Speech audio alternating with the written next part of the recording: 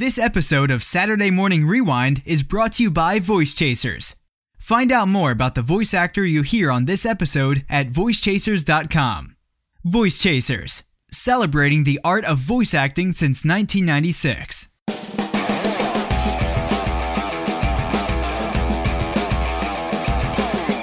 Welcome to Saturday Morning Rewind, a show dedicated to the love of animation and feeling like a kid again. So let's go back in time to when cats defended Third Earth. Sword of omens, give me sight beyond sight. A masked duck protected the streets of St. Canard. I am the terror that flaps in the night. And knowing was half the battle. Yo, Joe! Let's go back with Saturday Morning Rewind and your host, Tim Nidell.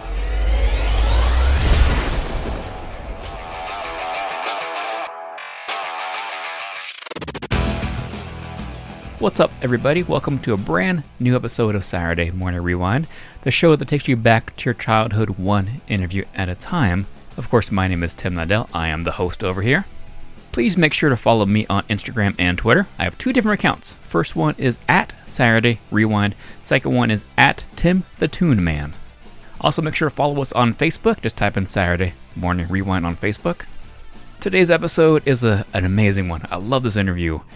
The super talented Neil Ross makes his return on our show today. Of course, you all know Neil. He was the voice of Rambo from the Rambo animated series. You gotta learn to take orders. When I told you to get away from the gate this afternoon, did you listen? No! He was also Keith on the original Voltron from 1984. Well, Pidge, there's a first time for everything. Ready and... spinning laser blades! And of course, my favorite, he was Shipwreck from G.I. Joe. Remember, taking something that isn't yours just isn't right. And knowing is half the battle. So of course, during our interview, we talk about all those characters I just mentioned. We also talk a lot about his brand new book he just released. So hop on over to neilbook.com and check out his brand new book called Vocal Recall, A Life in Radio and Voiceovers. I snagged a copy of it and also got a copy of the audio version of the book, which I highly recommend, by the way, because he does the voiceover for it. And this man's got some amazing stories to tell. You guys really need to pick up this book. It's at a reasonable, super great price. I highly, highly recommend it. Of course, that is neilbook.com. And of course, make sure to jump over to our website, SaturdayMorningRewind.com. And from there, you can follow us on YouTube. We have two separate YouTube channels. Just click on the link. You'll see both of them right there. The first one is our official Saturday Morning Rewind one, where I post videos about voice actors and cartoons. I know you guys are going to love it. And the second one is more like a vlog-style channel featuring more of me. I have the unboxing show where I unbox toys from the 80s and 90s. And then I do vlogging videos of my trips to Disneyland, conventions, all that kind of stuff. So make sure to follow both of those right there.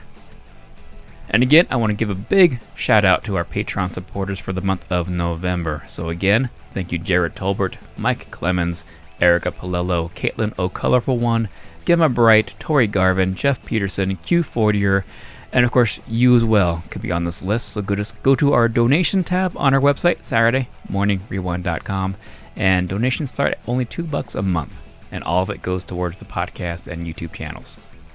But without further ado, here is the wonderfully talented Neil Ross. Tell me about your book. What made you want to sit down and write a book? Well, I never actually wanted to sit down and write a book. In fact, I didn't think I was capable of doing it. I have some facility for writing. People have said that, but somehow I'm so lazy that I never write a great deal. But what happened was this began as a monologue. I was thinking of maybe booking myself into venues and doing a half an hour monologue about working in the animation industry and voiceover in general. And then the second half would be a Q&A. That was the way I envisioned it. And I started writing, and I got to a certain point and I said, this is either the world's longest monologue or shortest book. And I've got to make a decision here. And then I thought, I wonder if I could plow through to the end. And 560 odd pages later, I guess I did. Was there I'm sure you had to, log your memory quite a bit. Was there something that you kind of forgot about when you were writing it and it was like, oh yeah, this happened? Yes, a lot of things popped into my head. Other things have popped in since the book was published, Mm-hmm. but it's already longer than War and Peace, so you know. But it was what I had a very unorthodox way of working, at least as I understand it, the way grown-up professional real writers write is they carve out a certain time period, and that is sacred. Mm-hmm. And if it's 9 to noon, I don't care if the world is ending. They're sitting there at the keyboard between 9 and noon trying to write. And I didn't work like that. I would think about an upcoming chapter. And that process might involve a week, 2 weeks, who knows? I would just mull it in my head as I wandered or staggered around the house. And when I sort of hit critical mass, I would lunge at the keyboard and type away in a frenzy and try to get it all down. And then I'd go back to thinking about the next chapter. Mm-hmm. And so people say, well, how long did it take you to write this? Well, it was about a year. But if you're picturing me hunched over a keyboard 6 days a week for 8 hours, that's not what happened. Mm-hmm. And that's why it took a year. I'm more wondering how long it took to record the audiobook. Oh, don't ask. I actually recorded it twice. The first time around, I made technical mistakes, and I had to just throw the whole thing away and start over, pretend that was a rehearsal. And I did that again. Some of these guys will book a studio and sit there for, 8, 10, 12 hours recording. I just can't do that. I would get up super early in the morning, well, super early for me, and I'd bang out, X number, about 45 minutes to an hour, and then I'd say, that's it for today. Mm-hmm. I don't know how these people who record audiobooks do it, frankly. I mean, my book, and I'm getting fed up. I almost fired myself 3 times while I was doing this. I picked up the audiobook, by the way, and I just adored it because there you are sitting, telling me the story of your life. And what I loved about it was that you could do the voices. It's funny. I almost forgot to. Mm-hmm. Well, some of them came organically, like when I'm telling the story of that job I had in New York City. I sort of do voices, and they're not, any voices that you may or may have heard in a cartoon. I'm just sort of doing my impression of those wonderful zany characters I worked with in New York when I was 17 years old. And and then when I describe auditioning for certain characters that I ended up playing, I kind of go into the voice while I'm describing that process. But I kind of had to be reminded to do that. People, you're going to do the voices, of course. Yeah, sure. Almost forgot. Well, I'm glad you did. It really made it more fascinating, I thought. And I loved how you would, mimic, people you knew while you're growing up. And that made me think, how often would you use somebody you knew from your childhood or growing up as a voice reference for a character? That's a good question. I cannot recall. Well, there's one story in the book. What usually happens is you go in and they have a drawing and maybe a 1 or 2 paragraph description of the character, and you try to soak that in, and you hope you hear a voice in your mind, and then you try to reproduce that in the audition. Mm-hmm.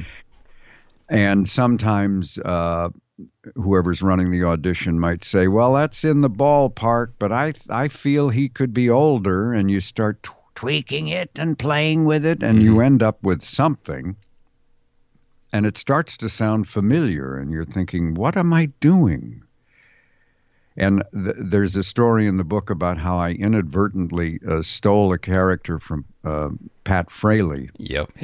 And then we wound up both cast in this show, both doing the same voice. How this could have happened, I don't know. That was so. Then we had to figure out what to do from that point on. But it took me.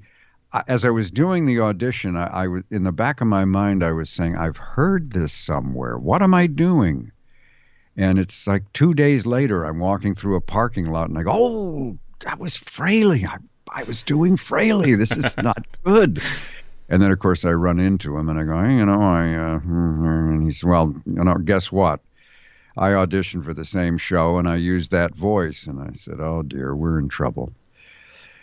But it all got resolved in the end. But I cannot, other than that, I cannot remember ever sitting down and saying, I think I'll do my Uncle Bob for this character. That's not really how it works. Again, what I describe in the book, and for those of you who are saying, what book are they talking about? It's my autobiography titled Vocal Recall, A Life in Radio and Voiceovers. And if you're at all interested, at the end of this wonderful program, we will tell you how you can obtain a copy for yourself. Yep.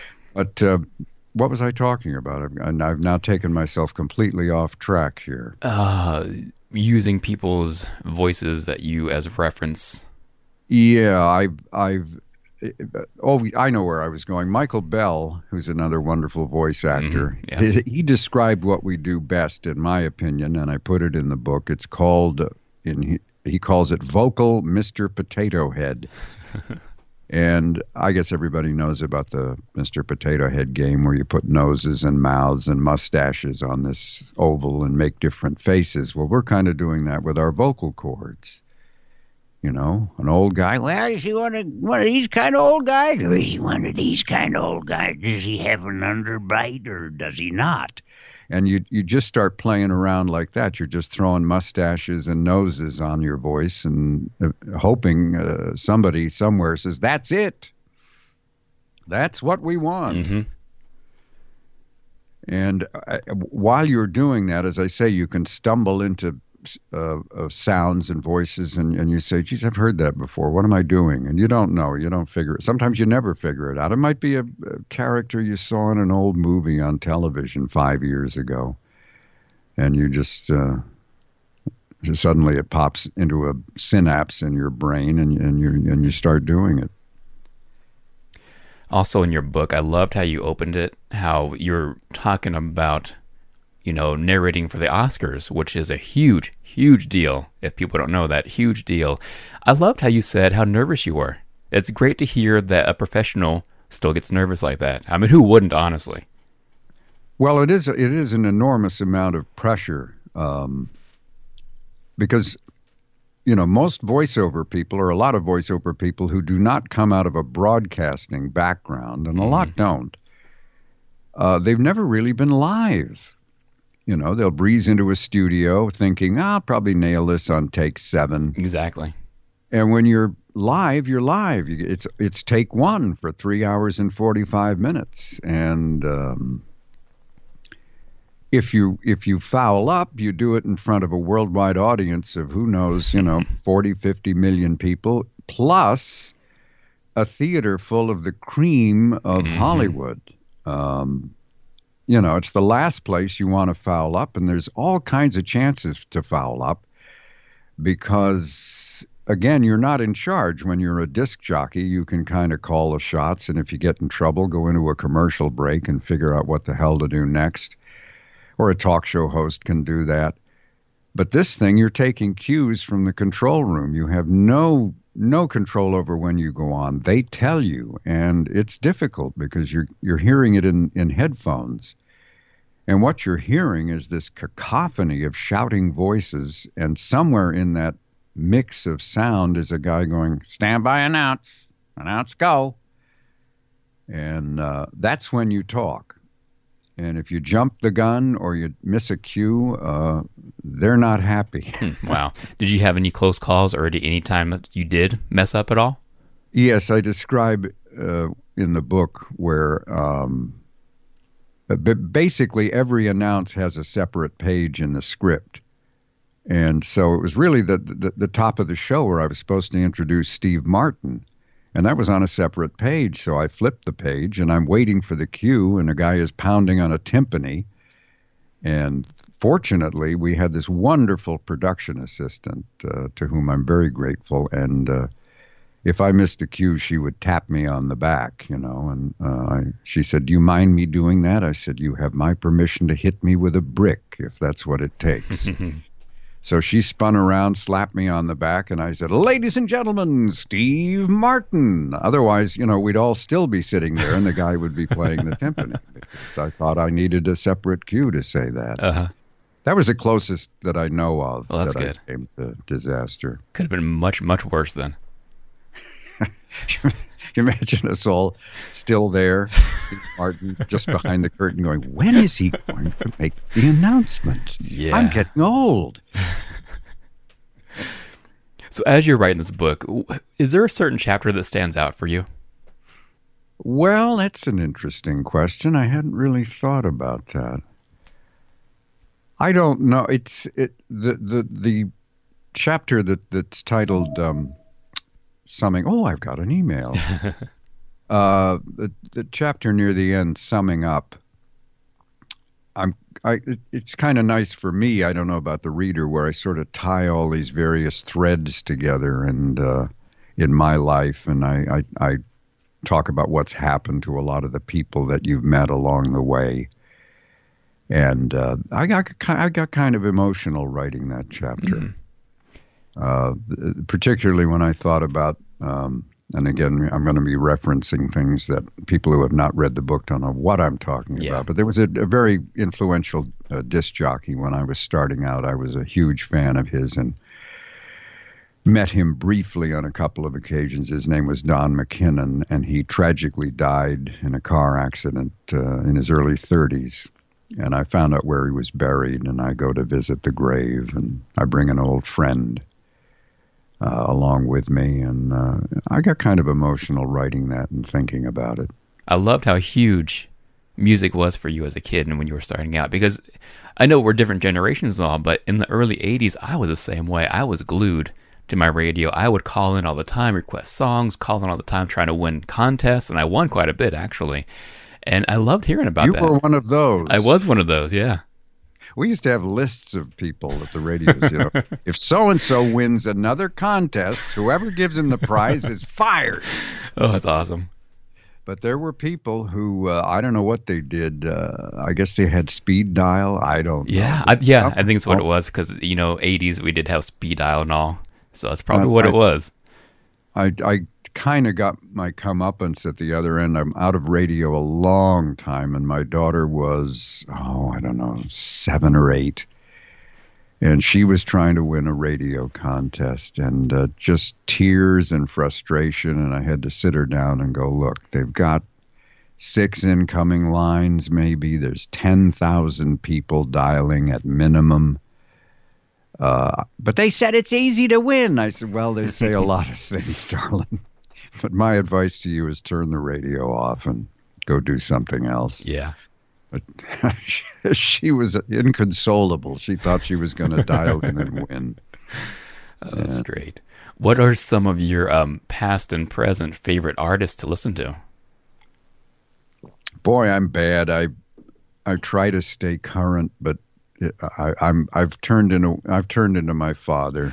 I have too. All noise. I have too. I can't stand 99% of modern music. I'm pretty much listen to, I have Sirius XM, so I pretty much listen to classic vinyl and classic rewind. Yeah, I got both of those on my station as well. Yep. I have an old buddy who was did the news on one show I did in San Diego in the mornings, and he just says, there hasn't been any good music since 1974. And I say, well, there may be a few exceptions to that rule, but nope, nothing good since 74. Well, okay, maybe you're right. I mention it in the book. There was this explosion of creativity beginning around 1966 and petering out around 74.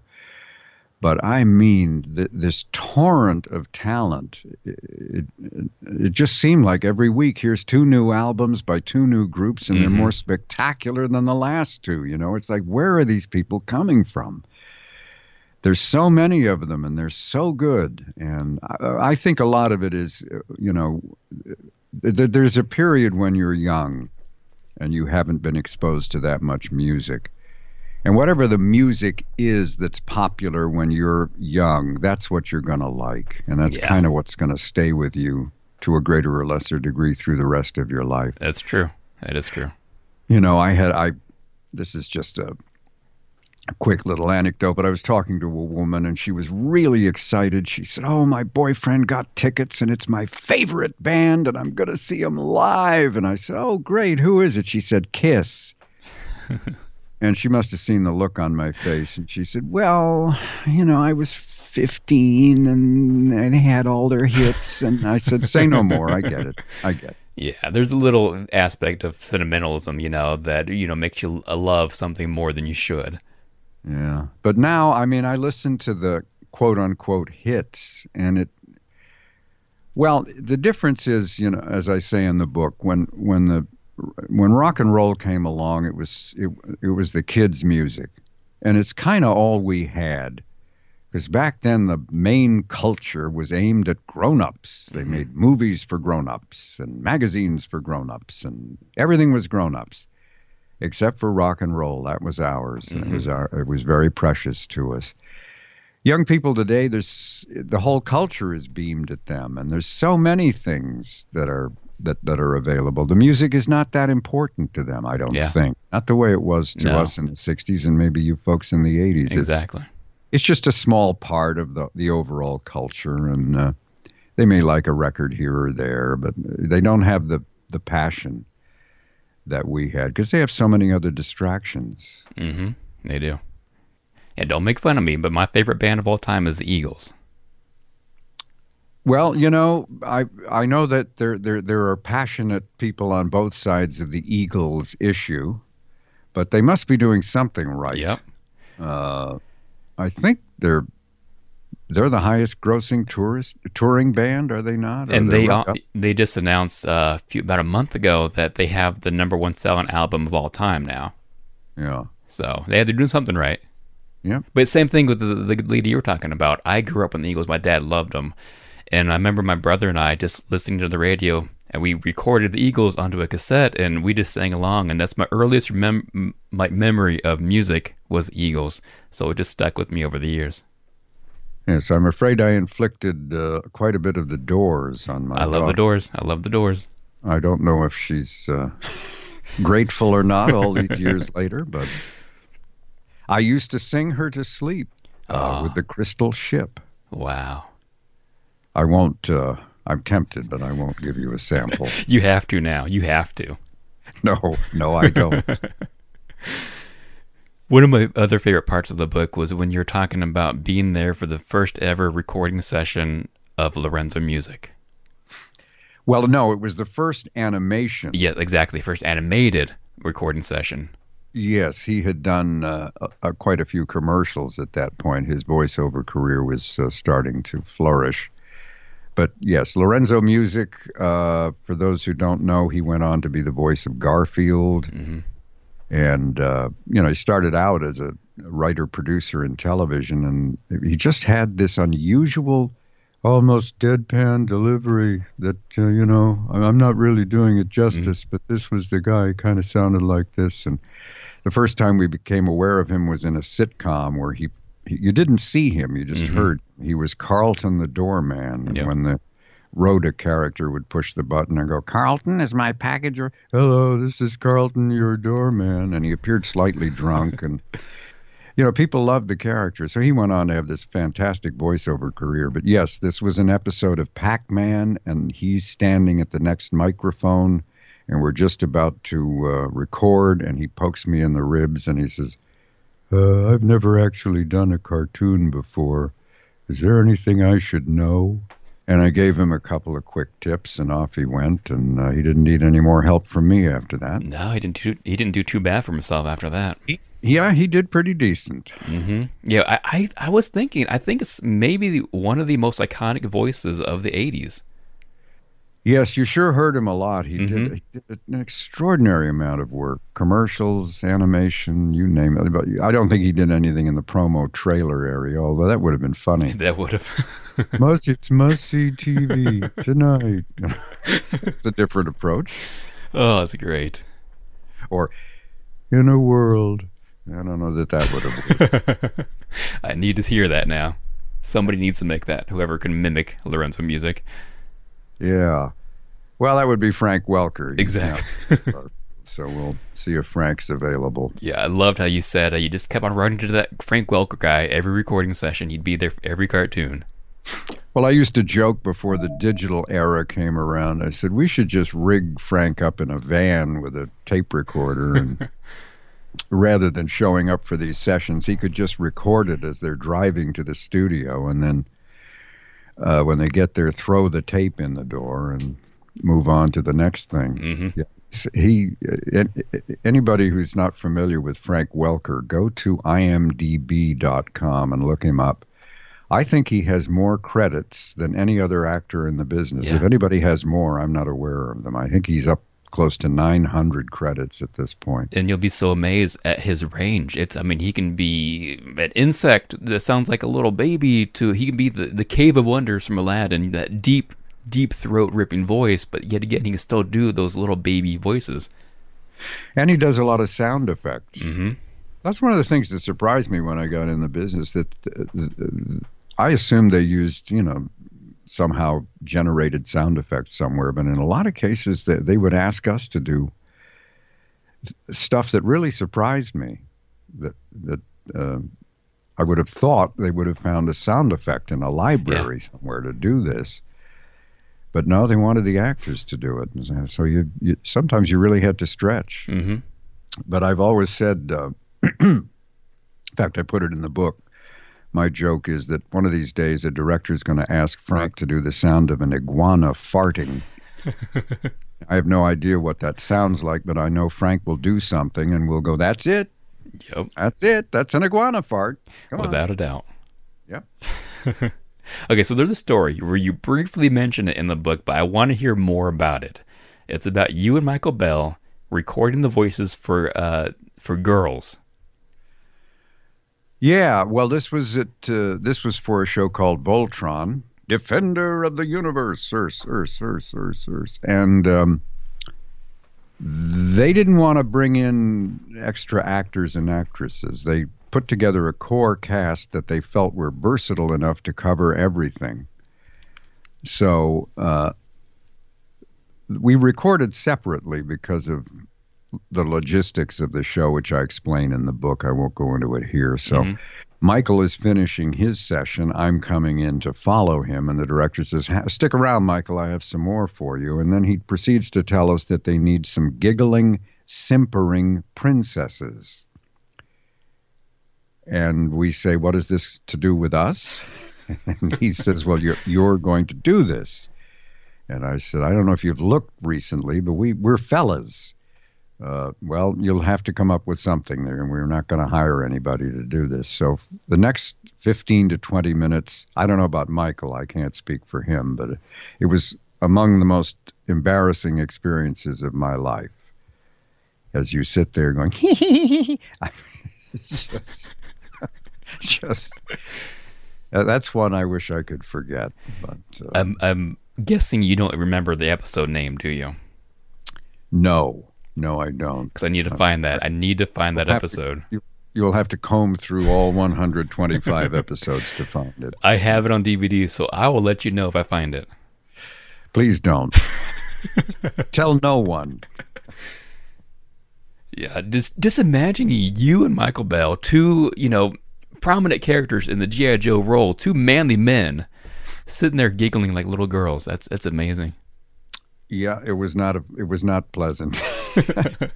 I wish I could unsee it or unhear it, but oh, that's great. That's great. And you mentioned in the book how you think Shipwreck is probably your most popular character, which to me, he is actually not just one of my favorite characters of yours, but he's one of my all-time favorite cartoon characters of all time. And I just love Shipwreck. And to me, it's because I think he was just so suave and cool.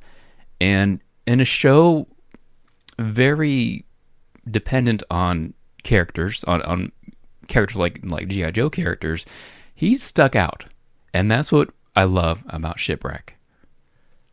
Yeah, I think the reason that he stuck out was he is, unlike I think everyone else in G.I. Joe, he is a little bit conflicted. You know, if you think about it, the good guys were really good and the bad guys were really bad. Mm-hmm. And Shipwreck was somewhere in the middle. He was basically a good guy, but he liked to skate around the regulations and do things his way, and he would get into trouble because he wasn't really doing it the way he'd been ordered to do it. And that's what I think makes him such an intriguing character and why he was so much fun to play, because you got to play these shadings. as opposed to 100% good or 100% evil. Mm-hmm. And he seems to... Springer in Transformers, a lot of people reference that. A lot of people reference the Green Goblin in Spider-Man. That's right. But I think Shipwreck may be the most popular character I've ever portrayed in any show. He definitely was one of my favorite toys growing up too. Yeah, in so fact, I helped keep you on the show then. Indeed, yes. Thank you. That's kind of an inside joke from the book. I mentioned that one of the female actors came in, and she hadn't worked on the show in a while, and a producer was strolling by, and he said, "Hey, nice to see you. Haven't seen you in a while." She says, "No, I haven't been in the show in a while." And he says, "Well, that's because your doll isn't selling." And he walks out the door. So she told all of us this, and we were trying, was he kidding, or is it, maybe he was serious? Maybe if you haven't worked on the show for a while, run down to Toys R Us and buy a dozen of your action figures and see if they write you back in. And we never did get an answer to that, but yeah, Shipwreck was really a gift. I described the audition that I did to get that part, and as I say in the book, I've gotten pretty good at developing total amnesia when it comes to auditions. But that one I vividly remember, and I chronicle it in my book, Vocal Recall, A Life in Radio and Voiceovers. Details coming soon, kiddies. Just stay tuned. Yeah. And you also mentioned why you think G.I. Joe still stands out today. And you nailed it for me, how it just takes you back to a simpler time. You know, things have changed since then. It's a dramatic change since the 80s. And my story about G.I. Joe and why I still love it today is because 7 years ago, my father passed away at the age of 57. And we were really close, even as a kid. And I was super close with him. And it hit me hard. And that's very young. Yeah, very young. To me, at the ripe old age of, it seems pretty young. And so when it hit me, I just wanted to relive my childhood. I had an amazing childhood. Not just cartoons. We did a lot as kids. You know, I was not an indoor kid all the time. I did many things outside. But as a kid, G.I. Joe was one of my favorite all-time cartoons. And when my dad passed away, I relived my childhood by watching shows like G.I. Joe. And so it brought me back to simpler times.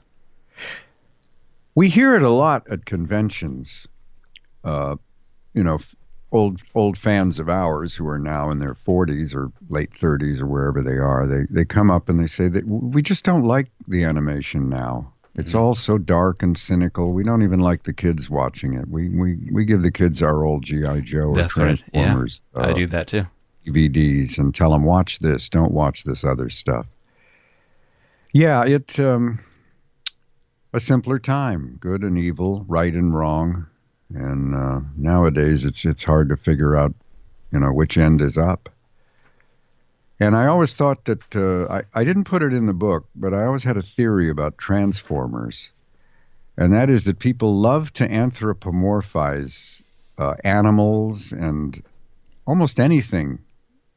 They attribute sort of human-like qualities to animals. We do this. We're ridiculous. My wife and I, we have 3 cats, and we do their dialogue, I'll just walk into the kitchen and say, "When are these people going to feed us?" Yep. "What's the deal?" And I'm not doing me. I'm doing, one of these stupid cats. Yeah. And, if you think about it, little kids, they start out Winnie the Pooh, a talking bear, and all these talking animals. And you get a little older, and the idea that artificial intelligence and robots can not just function, but actually have personalities and feelings and get involved in dramatic situations. This is fascinating to people. Yeah. I don't know exactly why. It's just we seem to have this desire to anthropomorphize things. And I think that's a little tiny part of the reason that Transformers is as popular as it is. I can agree with that. And also back in those days, stuff like Tonka and Hot Wheels were huge. And so to have kids growing up where your cars would transform or your, a bulldozer would transform into a talking robot, that was just super cool. And it just stayed with them up until adults. It was a brilliant concept. It really was. It was. So looking back at your book now, was there something that didn't quite make the book that maybe hit the cutting room floor or something you thought of after the fact that you would have put in there? Oh yeah, there's quite a few things. I'm still thinking of things. Nothing that I deeply regret. I chose not to write about certain things. For instance, I had a story. I actually wrote it and I took it out. I met and interviewed Liberace. Wow. I was in Hawaii, but I thought, my God, so much time has passed. Does anybody even remember him anymore? Is this worth the 5 or 6 pages? And so I took it out. Tell me more about that. That's huge, for me at least. I mean, I know people listening might not know who he is, but tell me more about that event. Yeah, maybe I should, maybe I should have left it in. Who knows? It's so hard to tell. But he came to Hawaii. He did a week there of shows. And for those who don't know Liberace, he had this unique sort of niche. He dressed very flamboyantly, had pompadoured hair, and he would play the piano, classical and light classical stuff, with this candelabra on top of the piano. And he had quite a good a patter that he would do between tunes, and he was adored by sort of middle America. Middle-aged and older women just loved the guy. And of course, he appeared to be quite effeminate. And there were all sorts of jokes and innuendos, and some people said, no, he just needs to meet the right girl. And, So he made himself available to do radio interviews, and one of the guys at the station dared me to do it, and I said, I got no problem, I'll talk to the guy. And so he came in. And it was really interesting. He had no entourage. He came into the station alone. Wow. He had a sport coat on and an ascot instead of a tie, which was kind of a flamboyant thing in the days. He didn't appear as effeminate as he did on stage, and he was quite businesslike. He had a bunch of his albums under his arm, and he came in, and all us DJs are clustered around looking at our shoes and snickering. And he said, well, fellows, I know you're not fans of my music, but maybe you have an aunt or an uncle or a grandparent who is, and I would be more than happy to autograph these albums for them. And the guys, oh, yeah, great. Make it out to Minnie and Max. Oh, they'll love this, He completely won us over. Wow.